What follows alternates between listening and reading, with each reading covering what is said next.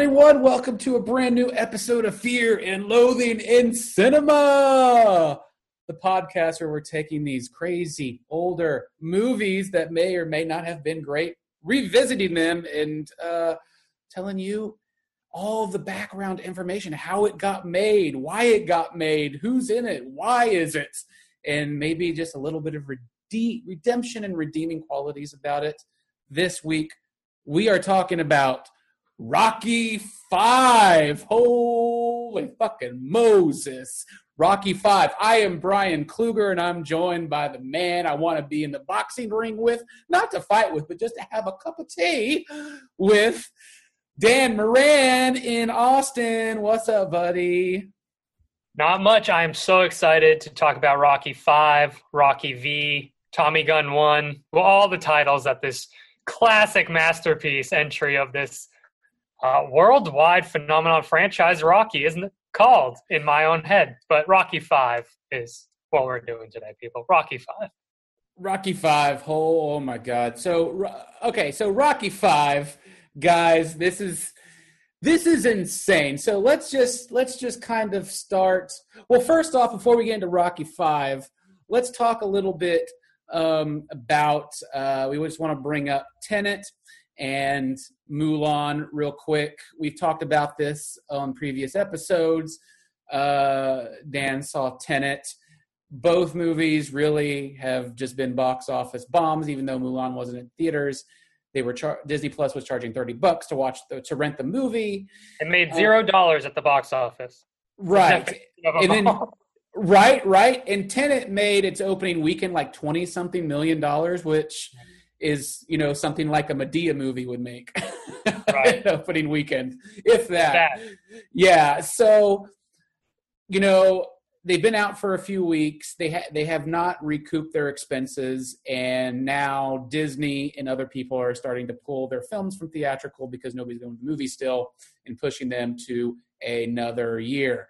So, just real quickly, Dan, what do you think about this? It's smart. I love movies. I haven't been to the movies since March. I usually average 70, 80 movies in an actual movie theater a year. Sometimes when I go to film festivals with you, I see 20 or more in a week. I love being inside of a movie theater and watching a movie, but I'm not going out to the movies to see Unhinged. I'm not rushing out to see Mulan. I wasn't going to turn around and go out and rush and see Black Widow. And I love the Marvel movies because I don't think any of it's worth the risks right now. I mean, I'm in Texas. Texas is not doing great all the time. And I think it's smart of them to play their cards right. And obviously a big factor is California and New York aren't even really opening their theaters. And those are pretty populous states. But push it off. We're going to be so much more excited to see these movies on a big screen when we can get back to some sort of normalcy. That I hate to sound like a Disney shill, because trust me, they are not lying in my pockets. I would love it. Disney, if you want, I love you. Disney, go ahead and pay me. I'll say anything you want. But at the end of the day, hold these movies till next year. They're going to be successes. Everyone's going to want to see them. And it makes me nervous for a movie like James Bond that I'm really excited for, that they are just pushing like, this movie is coming out in November, no matter what, it's going to happen. And I just sitting there going, I love James Bond. I love Ana de Armas. It's all I want to watch is Ana de Armas in a dress and James Bond shoot people in pretty cars. And I'm in my head, I'm like, I'm not going to be able to justify going to do this. Right. That's for sure. It's a tricky situation, and we've been saying it for months on the Multimedium Podcast Network. Please delay everything until mid next year so we can get this under control. So, it just needs to happen. So there you go. A little bit of news on the Tenet and Mulan fronts and movies coming out. But let's move on to our Rocky V main event. We have so much to talk about. Holy shit. So Rocky V, a little background information for you. This movie was released in November of 1990, specifically November 16th, 1990, basically telling you it came out for Thanksgiving.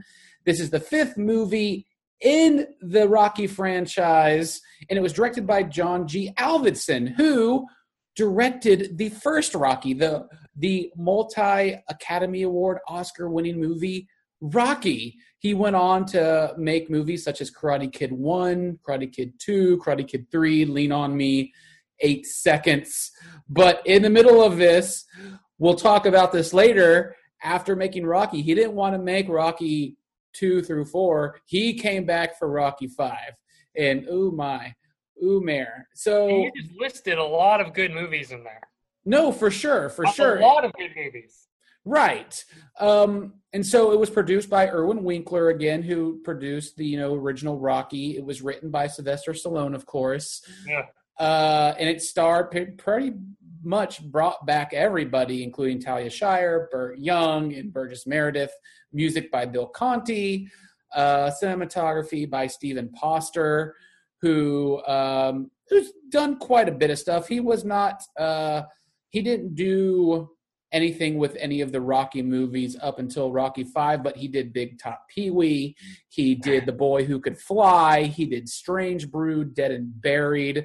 And more recently, he did the remake of the Amityville Horror. He did the Southland Tales, which was crazy, Daddy Daycare, Donnie Darko. So there is a level of talent here that, that is, you're like, okay, this is going to be good. And so the movie was budgeted around $40 million, and it ended up making about $120 million, which means, yes, it made kind of its money back, but when you factor in, so $42 million was the budget to make the movie, but I guarantee you they spent double that to promote it. Right. So I'm pretty sure this lost money, which we'll talk about later. But first, we've both seen Rocky V a long time ago, and we both rewatched it very recently, unwillingly, basically, just because this is the one that's the joke. We did it for you, listener. We did it for you. Yes, we did it for you, fan. So, in one or two sentences, Dan, please, what were your expectations? Did you forget everything? And after watching it, in a sentence or two, what did you think overall? Not a good movie. That's the most charitable way that I can say this. This is not a good movie. It is the fifth in a series of what I consider to be some great, some mediocre, but they never get bad except for this one. Rocky is incredible. First Rocky. Rocky 2, highly entertaining. Rocky 3 is fine. Rocky 4, amazing. Rocky Balboa, entertaining. Creed, incredible movie. Creed 2, highly entertaining movie. Rocky 5, I will use none of those adjectives to describe it whatsoever. I don't know if it was a money grab. I don't know if someone forced Sylvester Stallone to make this movie, but it had none of the magic, none of the heart, and nothing to hold your interest like any of the other 7 movies that I just listed that are in this series. That's how I feel about it. Well, it's interesting you bring that up because he has stated in interviews the reason why he came aboard this, and he used one word to describe why he did this. It's one of the 7 deadly sins. Greed. Yep, he uses that word, greed. And, this is in 1990. This movie was released in 1990, so they probably filmed it in 1989, 1990. And this is, Sylvester Stallone is still a pretty big name here at this point in time, but it's not until after this movie into the early mid-90s where he became the crazy action star. Right. Forget about Cobra and stuff, but Daylight, Demolition Man, all these other movies where Sylvester kind of became the equivalent of Arnold Schwarzenegger. He wasn't the household name in that aspect yet. So Greed, kind of like in the movies, in Rocky, how we saw him become famous and have money. He spent a lot of money. I think he wanted to revisit the character, and I think while doing this and after seeing the final project, even with the people he's worked with before, he's like, yeah, we just failed at this, which is why he kind of wrote a different draft that they did not do, which we'll talk about later. But I think, like Dan, I'm a pretty big fan of the Rocky series and franchise. Like Rocky's one of the best films ever made. Rocky 2, Rocky 3, Rocky 4. Yes, I can go into the homoeroticism of Rocky 3 and whatnot, but you know my stance on that. It's pretty funny. Everybody wants to go, frolic in the ocean and have a splash fight, but there's excellent moral high ground here, and the underdog. It's all pretty good. And Rocky 5 comes out, and you have a movie with Rocky where Rocky really doesn't fight per se. And they bring in just kind of some terrible characters, and they force feed and hit you over the head with like a 20-pound bag of hammers of like this emotional idiocy of, how you're supposed to feel during this movie. And it does not stick. The landing doesn't stick the punches at all. So watching it back then, you're just like, this is not a good movie. And then rewatching it today, you're just like, man, this movie is just so painfully bad. It just all the wrong decisions. And like the script on paper, you're just like, this sounds so good because, okay, so Rocky is turning into the fighter. I mean, not to the fighter. He's turning into the guy who trains you, the trainer, which they did perfectly in Creed. And I think that's where he wanted to do Rocky, like this. So Creed is basically almost Rocky 5, but in such a better way. And so, but Rocky 5 they just did it so poorly, and it does not hold up. It never held up. And there's just tons of stuff. It legitimately betrays the magic of the first 4 and the ones that come after this. Like it just ignores the basic tenet that makes Rocky franchise great. And it's Rocky fighting against a foe he has to overcome. And there's heart, and there's the underdog story. And in this movie, they just remove all of it, and they almost make him a side character in his own franchise and kind of a villain. And it just leads up to one of the all-time worst conclusions to a movie. Oh my God, yeah. In a long time. So I'm sure we'll get to that in a minute. But yeah, it's if Rocky 5 had to happen so that we could get Creed and learn how to do Rocky 5 essentially correctly later down the line, where Rocky is a trainer, then I will accept it as part of the legacy. But as far as I'm concerned right now, give me one of those Men in Black neuralizers and just flash my brain and just pretend that this movie never existed. Because honestly, I don't pretend it exists. If someone asks me, this is easily on the bottom of the Rocky movies, that if I had to rank them all and list them. Oh, no, for sure. This is the one that they can leave out of the canon. This is like Rocky 1, 2, and 3 are necessary, and 4, but not 5, and then just go straight to Balboa and Creed. But so let's talk about, so if you are unfamiliar with Rocky 5, so Rocky 1 through 4 is happening. So Rocky 4 is the one with Ivan Drago, the big Russian guy who ends up killing Apollo Creed in the ring. Rocky avenges his life and beats him. However, this movie, Rocky 5... the Cold War. Yes, the Cold War. He stopped the Cold War. He saved the United States versus Russia. Yep. He stopped that whole conflict by beating up a very tall blonde man. Come on. Get it right. Who played He-Man in another movie. Yes. The Masters of the Universe. So this movie starts off kind of like right away after the events of Rocky 4 with his victory over Ivan Drago. However, Rocky suffers some very severe trauma, mentally, but also very physically. Like brain injuries. He's not moving his body correctly. Like all the things that you see actually happen to real life boxers. He's starting to suffer it in the start of this movie, and he doesn't think he can fight anymore. Right. So, this is where not, I guess not older, maybe, how old is his son in here? Because this is like where we see Rocky's and Adrian's son. 13. Yeah, 13. Yeah, his name is Robert. And at a press conference, his boxing promoter tries to get Rocky to fight this guy who has a great, like, 80s bad guy name named Union Kane. The best. Right. And, of course, Rocky declines to fight. But then Paulie, of course, being Paulie, makes bad decisions.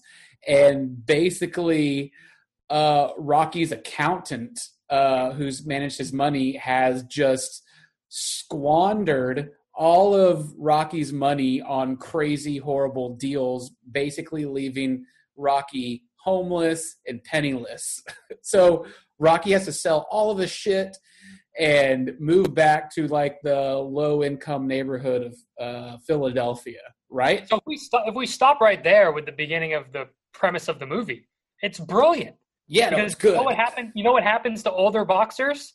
Their brain gets messed up. They have debilitating injuries where they can't fight anymore, and they normally trust their money to some idiot or some shady person who loses the money. Like, at that point on paper, I'm like, here's the underdog story. It's him gaining back his status. It's him rising to the top, providing for his family again, realizing his mistakes, teaching a younger generation something. Right there, we've got it. We're ready. Let's go. Show us Rocky 5. And it doesn't go that direction. It does not. So yeah, like, on paper, that seems awesome. Like, it seems good. And, like, I guess, you would think, like, okay, so why doesn't Rocky, he's the top person in the world boxing, everybody loves him, why can't he make commercials? Why can't he, get endorsements? But I guess in some sort of deal with the law, he can't do that, which is just not well explained, but one of those, like, okay, I'll go along with this, let's go. But I'm sure he gets a Mazda ad and a Burger King ad, and he's back. He's back to wherever he wants to live. Yeah, but, like, he can't do that, so they move back to Philadelphia, and Mickey, played by the legendary Burgess Meredith, Rocky's trainer. They head back to Mickey's gym where Mickey, I guess, willed this gym to his son, right? Right. And it's fallen, like, it's a shit house. Like, if you thought in the first movie Mickey's gym was a shit house, it's like 10 times worse now. And so Rocky now sees, like, a vision's like, oh my God, I have to become a trainer. This is what I'm born to do now. Like, I'm not fighting anymore. I'm going to train people, right?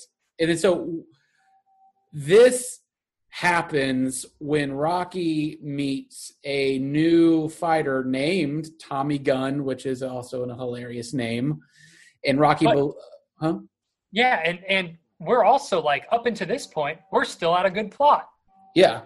He's destitute. He goes back to his old gym. He's going to repair it. He's going to train people out of it. He's going to find his purpose. He's going to make a living, and he's going to teach kids to not make the same mistakes that he made in his career. And you're like, I'm on board for this introspective Rocky 5 movie that deals with the real nitty-gritty of being a boxer. But instead, he meets, there's no other way to describe him, giant douchebag from Oklahoma named Tommy Gunn. And straight out of, like, a 1988 country music video, Tommy Gunn is sporting the sickest permed mullet throughout this movie that you've ever seen your entire life. He is a walking caricature of what you would expect a boxer from Oklahoma to be in 1990. Like, central casting, it is ridiculous. And Rocky says, you know what? I'm going to train you. Yes. Cartoon character who's come to life. And so as Rocky does this, here's where weird part kind of comes in. Where we lose it. Yeah, where we lose it. So as Rocky's training and stuff, he kind of like just that's 100%, 110% training, which where he leaves his family and his son Robert in kind of like to deal with themselves, like he's non-existent as a father and a husband. Terrible dad. Yes, which leaves his son, 13-year-old son Robert, to kind of get picked on at school, and oh man, it just goes bad from here. Tell the story. Tell the story. You want me to deal with the Robert story now? I feel like we need to dedicate like 20 minutes to Robert, but let's just dig into Robert real quick. For some reason, Sylvester Stallone had I don't know his personal upbringing, so I don't want to, but his idea of what a terrible father would be who's around is just insanity to me. This was a early 90s after school special rolled into the middle of this movie where Rocky's working hard to provide for his family, so he's not around. His son's getting picked on. He's not really helping his son out. He's babbling. He's embarrassing his son. So what does his son do? The worst fear of every parent in 1990. He gets a long, dangly earring that almost touches his shoulder that he pierces his one ear to let you know that he's rebelling against his parents. And it's on there for the rest of the movie pretty much, and it is hilarious.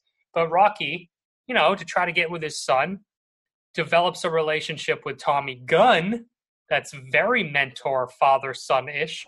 And he goes, oh, you're getting bullied?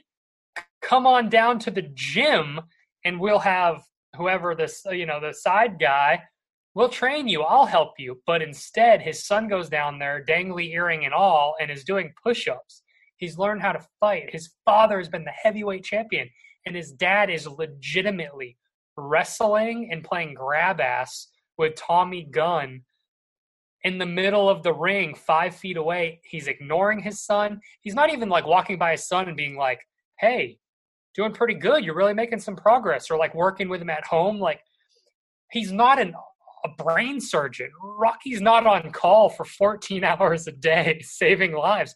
He's a boxing trainer, and he can't even set aside 15 minutes to just talk to his kid.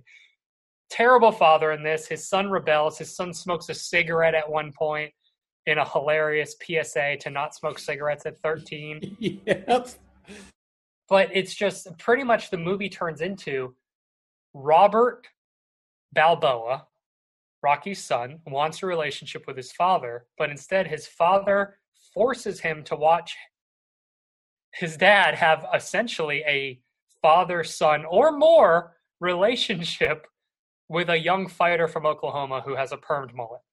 And that takes up about 45 minutes of the movie. And it's awful. Did I leave anything out, Brian? No, you didn't. So why do you think Sylvester Stallone wrote this character this way, this Robert character and this Tommy Gunn character this way? I find this a lot in these late 80s, early 90s movies. I don't know if subtlety was really the name of the game when it came to characterization in movies. Like, now you'll watch something and there will be essays written about these small characters and how brilliantly nuanced they were. And a lot of the movies back then, and especially this one, it's like, this son is mad at dad. He rebel. Therefore, he get earring. And he says mean things to his dad. Boom, there's his character. It's like, young fighter comes to town, looks up to heavyweight. Boom, that's a character. Wife doesn't want him to fight, so she has to be shrill and she has to be loud. Boom, that's a character. There's no room for any sort of really interesting growth or anything. And I don't know if I think it just suffers from that, or Sylvester Stallone was really a bad dad and he was just writing what he knew because that was his real son playing the character. No, yeah, that was his real son playing the character. And so I'm curious, like, if like that was like a love letter or like an I'm sorry letter to the son. I don't think so. No. But this it's out of character for Rocky, I think. Like it's an out of character for the Rocky character, which we'll get into more as well.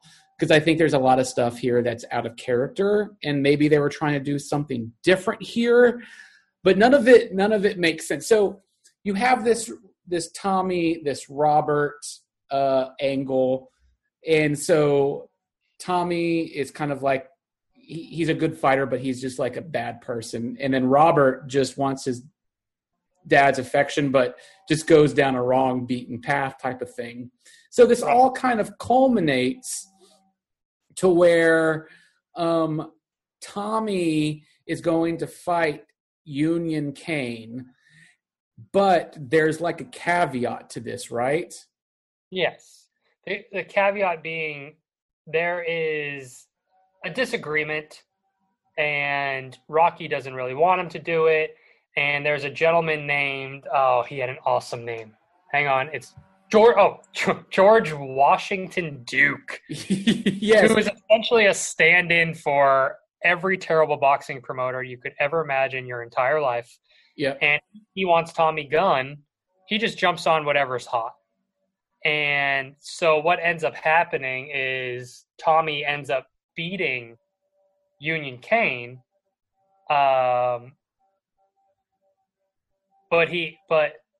George Washington ends up kind of pulling him away with all of the luxuries of being, he's kind of like the Don King, right? Yeah, the Don King. Here's the money. Here's this. Here's all the stuff you can do. And he showers him with it. And he ends up leaving Rocky as his trainer. Doesn't want to be part of Rocky anymore, and disparaging him. And it really, it hurts Rocky. Rocky's upset. He's losing the only son he ever cared about in this movie. Because he doesn't care about his son in the movie. Yeah, no, that's you perfectly put that. Yeah. Yeah, he chose to abandon the son he wanted, but not the one that was his. Like, it's just so funny, and it makes no sense. Right. And Rocky does the whole thing where he warns him, everything you do with Rocky, the main reason they don't get along is because he tells him, if you deal with George Washington Duke, it's going to end up going poorly. Anyway, Tommy beats him, but he gets a lot of crap from the media. The media plays a very large role in this movie.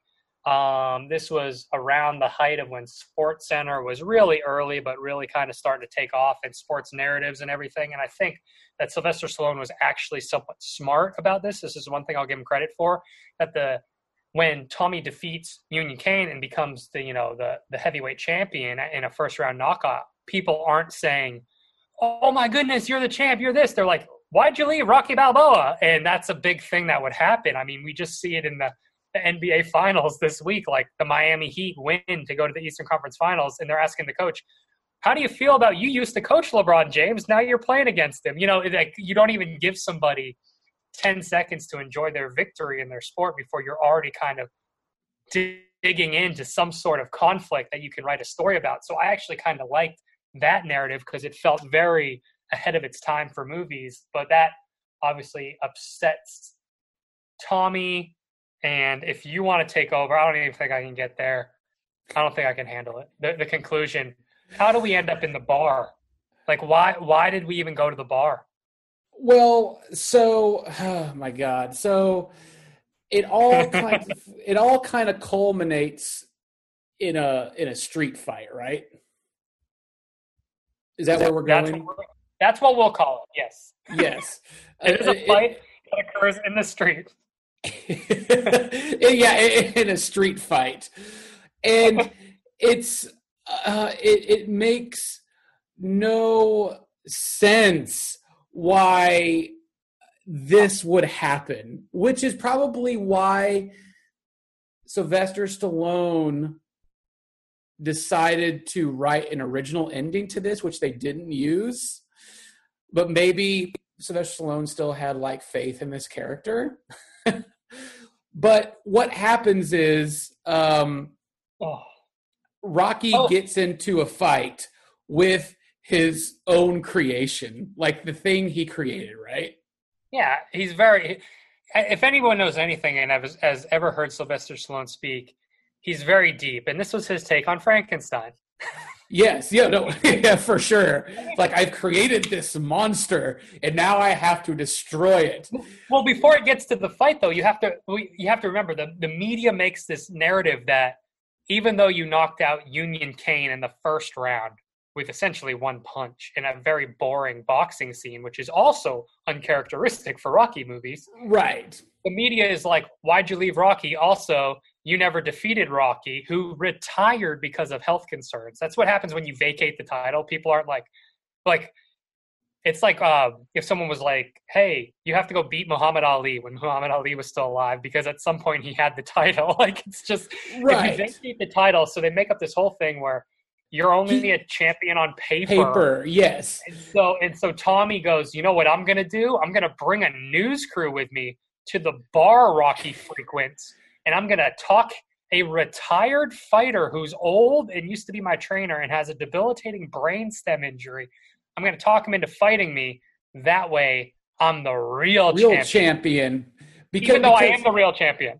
Yes, yeah. So Tommy wins this fight against Hughes and Kane, but, you know, yeah, like Dan said, the media and everybody's like, dude, he's a paper champion. He's not the real champion. He never beat Rocky for the title. So, like, I'm going down to this bar. We're bringing the news crews, and I'm going to confront him live on television. We're going to have a fucking bar fight. We're going to have an old-fashioned street fight, WWE style.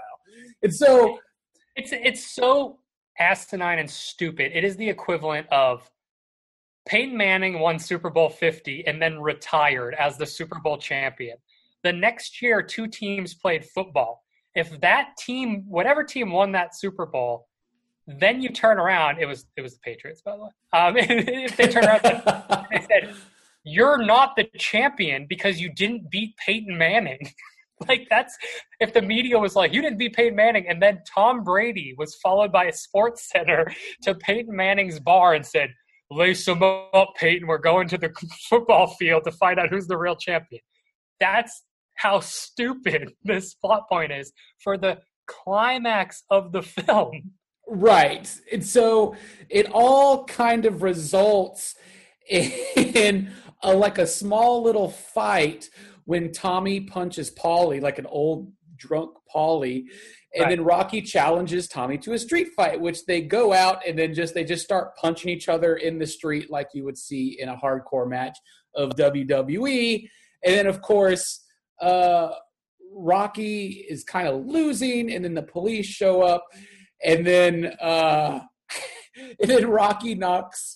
Rocky does a knockout on top of a car, and it's just like, oh, for fuck's sake, what is happening here? Why is this happening? He ends up winning. There's some. It's not a boxing match. It's a legit street fight. They're throwing each other into fences. They're doing like flips and pushes and like takedowns and all sorts of ridiculous moves. And like Rocky is seeing visions from like "Get Up, Rock." Like, yeah. Oh, and this is where I said earlier in the show, they're cheaply giving you cheap emotions, cheap shit, and you're just like, oh, it's a street fight. Why am I flashing back to like, get up, son?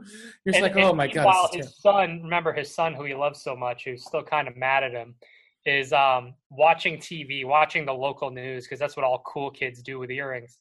And his mom, who's also not mad at him, but Adrian, kind of disappointed in where he's going, thinks he needs to calm down, all that sort of stuff. They see him fighting on the local news, because remember, the local news just live broadcast street fights behind Philadelphia bars. And they, rather than be like, what the hell is dad doing? Because he has a brainstem injury, and why is he fist fighting a guy in an alley? I'm concerned about this. They show up and essentially cheer him on and are like, yep, go dad. And then there's countless straight out of Central Casting Philadelphia extras all cheering Rocky on, beating the crap out of the heavyweight champion of the world behind a bar. Rocky sees some visions, gets his power back, literally gets his power back. Like, he's defeated. He's on the ground, like, dizzy and stuff. And then he stands up and is like, I'm ready. And he beats up Tommy Gunn. Tommy Gunn leaves. George Washington, boy George Washington Duke, talks some shit. And so Rocky goes, he's like, I'll sue you if I punch you. So Rocky somehow uppercuts him by hitting him in the stomach, which launches George Washington Duke about 4.5 feet off his feet onto the hood of a car, and the whole crowd cheers even louder and even more wildly. And And then we have the epilogue, which is also just so terrible and bad. We know he fixed his son. Why? Why, Brian? Why is the 1990 son no longer rebelling against his parents? Well, because they made up. They go to the Museum of Art. I would like to say that's the correct answer, but no, his son no longer has an earring. That's how we know everything is okay in the family. So the earring made him the rebellious person. If he takes it out, he's back to normal. It's just, they put an earring on a kid, which there's nothing wrong with, but that back then was like the signifier of, oh, this kid really doesn't like his parents. And I'm just like, oh, come on. Then they take it off at the end when they're getting along, and Rocky. Well, he replaces the earring with cufflinks. With the cufflinks from Rocky. With Marciano. Yeah, and then Rocky makes a terrible Picasso joke, and that's where the movie ends. Yes, that's Rocky 5. That is Rocky 5. So basically, this movie is about earrings. Earrings are no good. Well, Brian, I don't even think we need. I'm sure half the people stop this podcast and are watching the movie right now. Yeah, right. Glowing breakdown. They have to see this. They have to see this. So, okay. So now that you know how the movie goes, I mean, you have to see it to kind of believe it, but we don't want you to see it just because it's just so badly made. Yeah.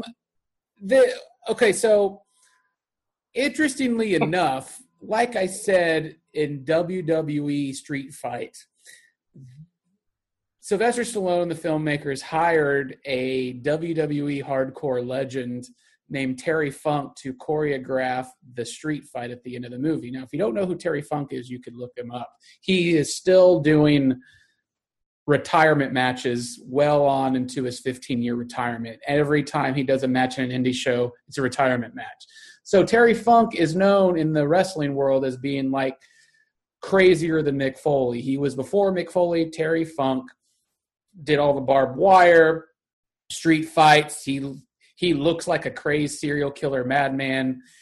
He's insane. But they hired him to choreograph this street fight, which you can kind of see more or less because they're being thrown into fences. And it's cartoony. Yeah, it's cartoony. It doesn't make sense. It's very theatrical. Yeah, It has art. The fight has arcs to it, but not in like a subtle or interesting or believable way. It's like, now we're going to throw you up against a fence and knock over trash cans. Like it's very much theater, which is fine and works for wrestling all the time. Like on wrestling, it's great to see a nice street fight, but this movie and that climax, you could tell it was a choreographed climax of a movie on a set. That wasn't a real alley. Those trash cans were plastic. It was very, very, it seemed so staged and so artificial that it really takes you out of it, and just stupid from a plot point. Yeah, no, it made no sense. We've seen Rocky fight, several times in Rocky 1 through 4, but that's what we're paying to see here. We want the underdog story, and we never got that. Instead, we got this canned, staged, wrestling fight outside. It's terrible. Okay, so back to what we've been saying throughout the podcast. Sylvester Stallone wrote an original ending for this that they did not use. Dan, what do you think about this original ending? Do you think it would have been the best way to go? I mean, we glad it didn't go this way because we got more. We got Creed and Balboa. But yes. So the original ending was Rocky was going to see Burgess Meredith's ghost on some Philadelphia train tracks and then die in the street fight. Like he was going to die. Yeah, he was going to die in the arms of Natalia Shire's Adrian, his wife's arms. Pretty much mirror the first movie in a sense, except he's dying. And I'm not a fan of that at all. I mean, obviously, hindsight's 20/20, et cetera, but that would have, first of all, it would have destroyed the sequels, obviously, if the main character dies. But also just what a huge betrayal of this obnoxiously dumb movie to have the character die in order to force more emotion into a movie like this. I'm glad that they didn't do it, but what I honestly was thinking about last night, because unfortunately that's what I do thanks to this podcast, is think about better endings for Rocky 5. It would have been really actually touching and kind of like emotional and kept the character going if Tommy Gunn, who was a dick, realized what a dick George Washington Duke was after he got that thing and realized, like, hey, you're terrible for me. Rocky was white, blah, blah, blah. And he showed up to the gym where Rocky trained him. And Rocky was like in there cleaning or something like that. And he goes, everyone's saying that I can't be the champion until I beat you. And Rocky was like, come on in. And they like sparred, like almost in a playful way, where like Tommy Gunn comes back to Rocky. He's like, I made the mistakes. You're right. I don't want to make the same mistakes you do. And then it just ended with them kind of like sparring, even if they were in headgear or something like that. But just to let you know, like, these two are back together. We actually did learn some lessons. Like maybe his son's the referee, like in the boxing match, but like bring it all together and make a good arc. But the fact that Sylvester Stallone was like, I know a good emotional way for this movie to end is to have me die in a street fight. And that's very out of character again for Rocky character. And you got to think, where was he coming from this? Like maybe he knew this was like, this movie was a dud. It's like, man, I just need to kill this character off. But like in like such a poor way, like it was not redeeming or anything. And so, so hear me out. Here's my conspiracy theory for Rocky 5. Let's go. Flat Earth. Flat Earth. Okay. So I think Rocky or Sylvester Stallone wanted to make a Star Wars type of story here. And going along with Empire Strikes Back and Return of the Jedi, we're already seeing a Force ghost with Mickey. And now Sylvester Stallone's going to sacrifice himself so that his son and maybe Tommy will become the next Jedi, and he will be the next Force ghost. I really think that's what he was thinking going through this. What do you think? I think that I would make fun of that to the end until I saw that interview about how Sylvester Stallone wanted to be in Guardians of the Galaxy so bad because he felt bad that he didn't get to be in Star Wars or any of those sci-fi movies of the 70s and 80s. Have you ever seen that interview with him? I have seen that interview, and like I really think I had to say yes to Guardians of the Galaxy because I've always wanted to be in a space movie. Rocky 5 was his space movie. I really think he was trying to go that route, like, dude, Force ghosts and Padawans and Jedis, like this is like Rocky 5. I'm the trainer. I'm the Jedi. I'm trying the Padawans. I'm going to be a Force ghost. I'm seeing my old Force ghost Yoda yelling at me. I've got to sacrifice myself. And as he's dying in Adrian's arms, we just see his clothes, just his body melt away, but his clothes stay there. I'm telling you. Rocky 1 Kenobi. Rocky 1 Kenobi. There it is. I really do believe that went through his mind when he was writing this script, at least originally. I really wanted to make fun of that, but I mean, based on everything I've seen with Sylvester Stallone, that's just crazy enough to probably be 75% true. I just, all the signs are there, you know? I mean, it's like, it really is. But I mean, and you know, we crap on this movie, but I mean, to kind of tie a bow on it, the mistakes in this movie and the legacy of this movie is everything that he's supposed to be in this film, and all the emotional weight and all of the touching moments, all of the actual character growth, all those mistakes he made in this one, he learned from and made Creed, which is an incredible sequel / reboot to a franchise. In that movie, Rocky is a father figure. He is a trainer.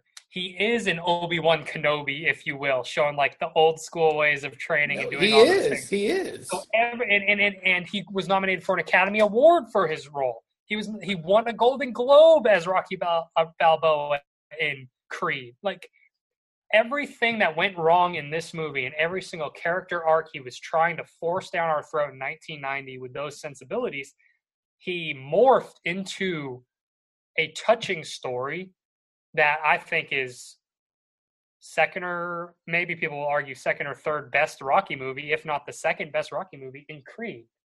No, for sure. I think Creed is right up there with Rocky 1. Like, they did that so well. It's amazing. It's an amazing movie. And every mistake that he made in Rocky 5 brought him to Creed. And so as much as I sit here and I shit on Rocky 5 for the past 45 minutes, I think for as bad as it is, so eventually some really good came out of it. And that's a testament to Stallone and his writing and realizing where he needed to actually go with the character. Right, because, after this movie in 1990, then we got Rocky Balboa, which was released in 2006. So we're talking like 16 years later? That's right. 16 years later, and Rocky Balboa was made for only $24 million, half the budget Rocky 5 was. And it ended up making like $160 million, made a lot of money. And better than this. Yeah, it was better than this because it kind of showed him how he was now. Like, he owns a restaurant, he's making ends meet, and he's fine, but he's not like wealthy or anything. And, Adrian died. He's still dealing with that in his own way. And, the media, again, comes back to play. And like, we did like the CGI simulation. If Rocky Balboa was to fight, the best person in the world, Antonio Tarver as Mason the Dixon, Mason the Lion Dixon type of thing, Rocky would win. So I get this, but then you come back and it's all about Rocky and his son, Robert, played by Milo Ventimiglia. And you could tell that like Rocky still hasn't been a part of his son's life, maybe due to Milo's, or not Milo, but to Robert's dismay of him throughout the years. But they kind of like work things out at the end of Rocky Balboa, much like they do in Rocky 5. But then you get to Creed, and it's a kind of a different story because they don't have like the family there, but Creed 2 deals with that a little bit as well. But I think Rocky Balboa is kind of like almost to tell the father-son story again, but in a better way. What do you think? Yeah, I think Rocky Balboa does a much better job of portraying the conflict that a son who has a famous father who wasn't around all the time, like that impact. Like some of the things that Robert says in Rocky Balboa are honest. They're honest things that are said. They're honest feelings to have. Where in this movie, I mean, it was just so forced. Like we didn't see it. We didn't get to experience it. And so Rocky Balboa was a bridge movie because now when I think about Rocky, I do think about, not in the same way Fast and Furious, you make the joke, those movies are about family. But the Rocky movies really are, to me, at this point, they're about family. The Creed movie, it's about a family sticking together. I mean, it's boxing, they're different races, they're all that, but it's Creed 2, it's about family. Rocky Balboa is about family. The first Rocky is about him trying to find a family or find that he belongs with a certain group of people. Rocky 4 is about defending your family or avenging your family when Apollo dies. And so it's just funny to me that before Rocky 5, I never thought of the movies as trying to have that theme or any sort of that deeper connection. But from Rocky 5 on, it's clear that Sylvester Stallone matured. And he was like, you know what, this movie needs to be more human focused, or the compassion part of humans. And just because we're using boxing as a way to get to that. And it works in the later movies, and you can kind of glom some of it onto some of the older movies. But Rocky 5 is just the worst example of it. But it was the first time they tried it. So it's just so weird. Well, yeah, you kind of have to, like, where was everybody's mind? Because you have John G. Avildsen, who did the original Rocky. You have Irwin Winkler and Robert Chardoff producing. You have Sylvester Stallone writing. You're bringing back the people who were in the film as actors. You bring back the music guy, Bill Conti, along with new music, which we'll get into in a second. And you got to think, like, where did it go wrong if you had these original people? I guess it was the time. It was 89 and 1990. Like, this is what they thought everybody wanted. Not to tell the same story. This is where it's going to go different. And it didn't work out very well. It failed. Yeah. It failed.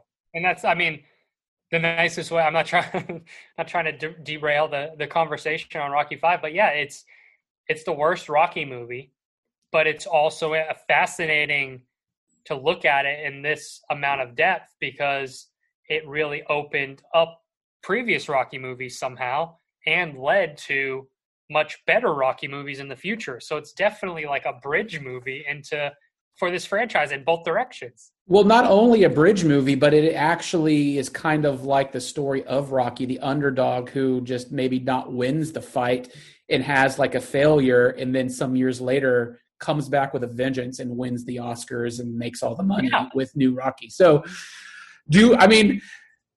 thinking about this, Rocky 5, yeah, it might be one of the best Rocky movies because it gave us Rocky Balboa and Creed. Right. But without it, you kind of think of it that way in a positive spin. But yes, no, the movie's terrible itself. Yes. So let's talk a little bit about the music in this movie. Rocky 5, the music soundtrack album, holy God. You've got MC Hammer on this movie. You've got Alan Menken and Elton John on this album. You've got Snap, I Got the Power. Snap's on this album. You've got not one MC Hammer song. You've got 2 MC Hammer songs. So, oh my God. It's bad. The music is bad.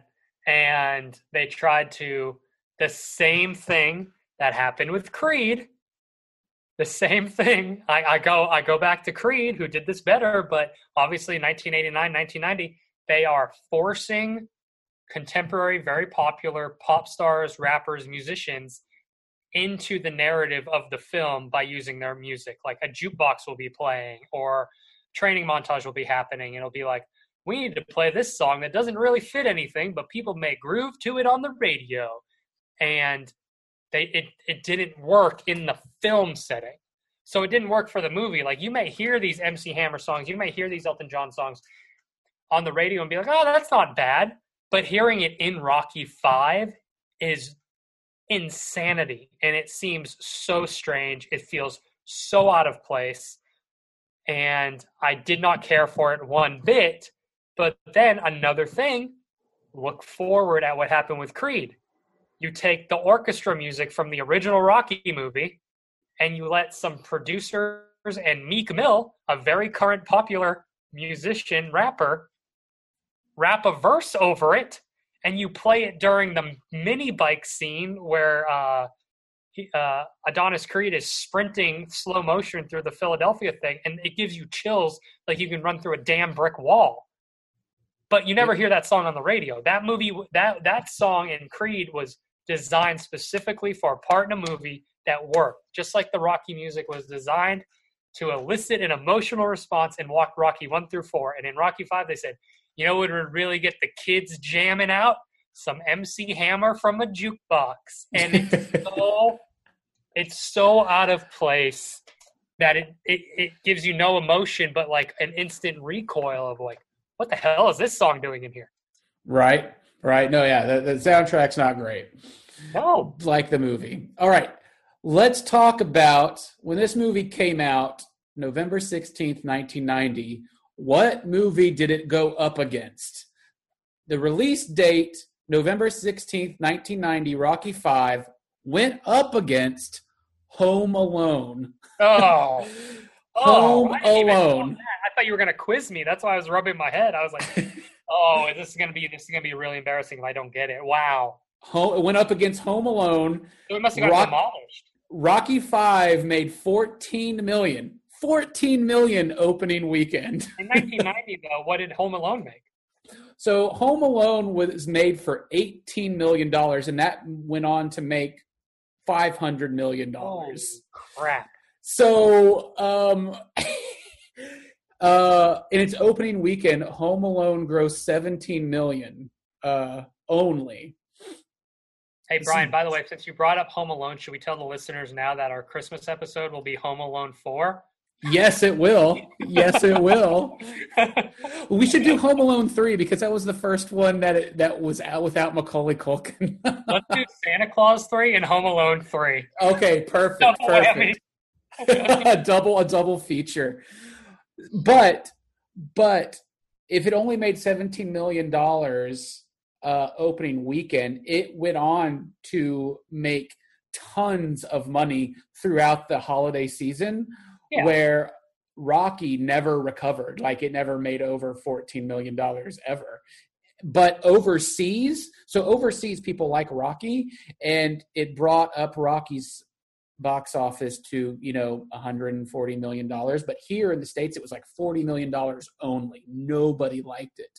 So even the American public rejected this movie from the start.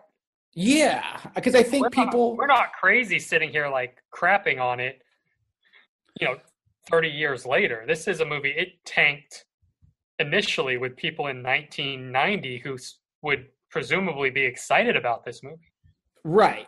Well, I mean, I think people wanted to see Rocky fight, and probably the trailer showed that wasn't going to happen. He's like, he's the trainer. He's training somebody else. Why would I go see this? Yeah, that would make sense. And then you have the element of Home Alone, which, is the first kind of movie of its kind. It looked amazing, family-friendly holiday. That was the movie to see. And so just nobody wanted to see that. And then plus when critics gave it horrible reviews. Right. It's like, oh God, this is like the fifth movie. Well, how can it be good? So I think there was that. So Rocky V. A lot of times we look back on these older movies and we have to say the critics and the public were wrong, but it seems like in this time they got it right. Yeah. I think this they got it right. It still doesn't hold up. I just think, and so if you've listened to interviews with Sylvester Stallone, somebody brings up Rocky V, he's like, on a scale of 1 to 100, this gets a 0. Like, he knows this movie's bad.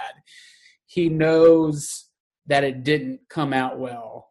And, a lot of filmmakers and actors will say, like, yeah, we had a good time making this movie. This is what we want to do. But he owns it. He owns, like, yeah, we didn't do a good job with this. It didn't come out well. We had good intentions. But then again, like the character itself, he came up out of the ashes and made 3 great movies with the character that, are critically acclaimed. But he wanted to kill. He wanted to kill this character. Yeah. Luckily, he didn't. Instead, he got Academy Award recognition 2 movies later. So there you go. Yeah, I mean, it's a In all, thank you for Rocky V. Yes. Yeah. See, this came around to a weird place because I was like, God, this movie's such a piece of shit. I was like, we're just going to make fun of this the whole time. But, I mean, I'm being perfectly honest right now. We got a lot of good from Rocky V. Because it led to so many good things. So if there's any political or social undertone to Rocky V, what would it be?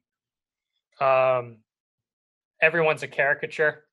Every single person is not a real person. They are a boardwalk drawing that you had to spend $25 to get made. The kid from Oklahoma, he's got a mullet and a drawl and dresses like that. The boxing promoter, guess what? He's a very tall black man who wears glasses with a top hat and a fur coat. It's just every single... The kid who rebels has an earring and a leather jacket. It's just... Every single person is just, there's no imagination to their character. But I'm not sure that's social or political as much as just a lazy development from the production crew. Right. Yeah, I think there's that. And maybe just like the lesson is the 7 deadly sin, the greed. Don't let greed take you over. Something like that. I don't know. Yeah. But that is Fear and Loathing in cinema, the Rocky V edition. Oh my. I think, you know what? We came into this movie because we picked this movie a couple weeks ago and we're like, fuck, we're going to do this. And I think we came out like feeling good about it.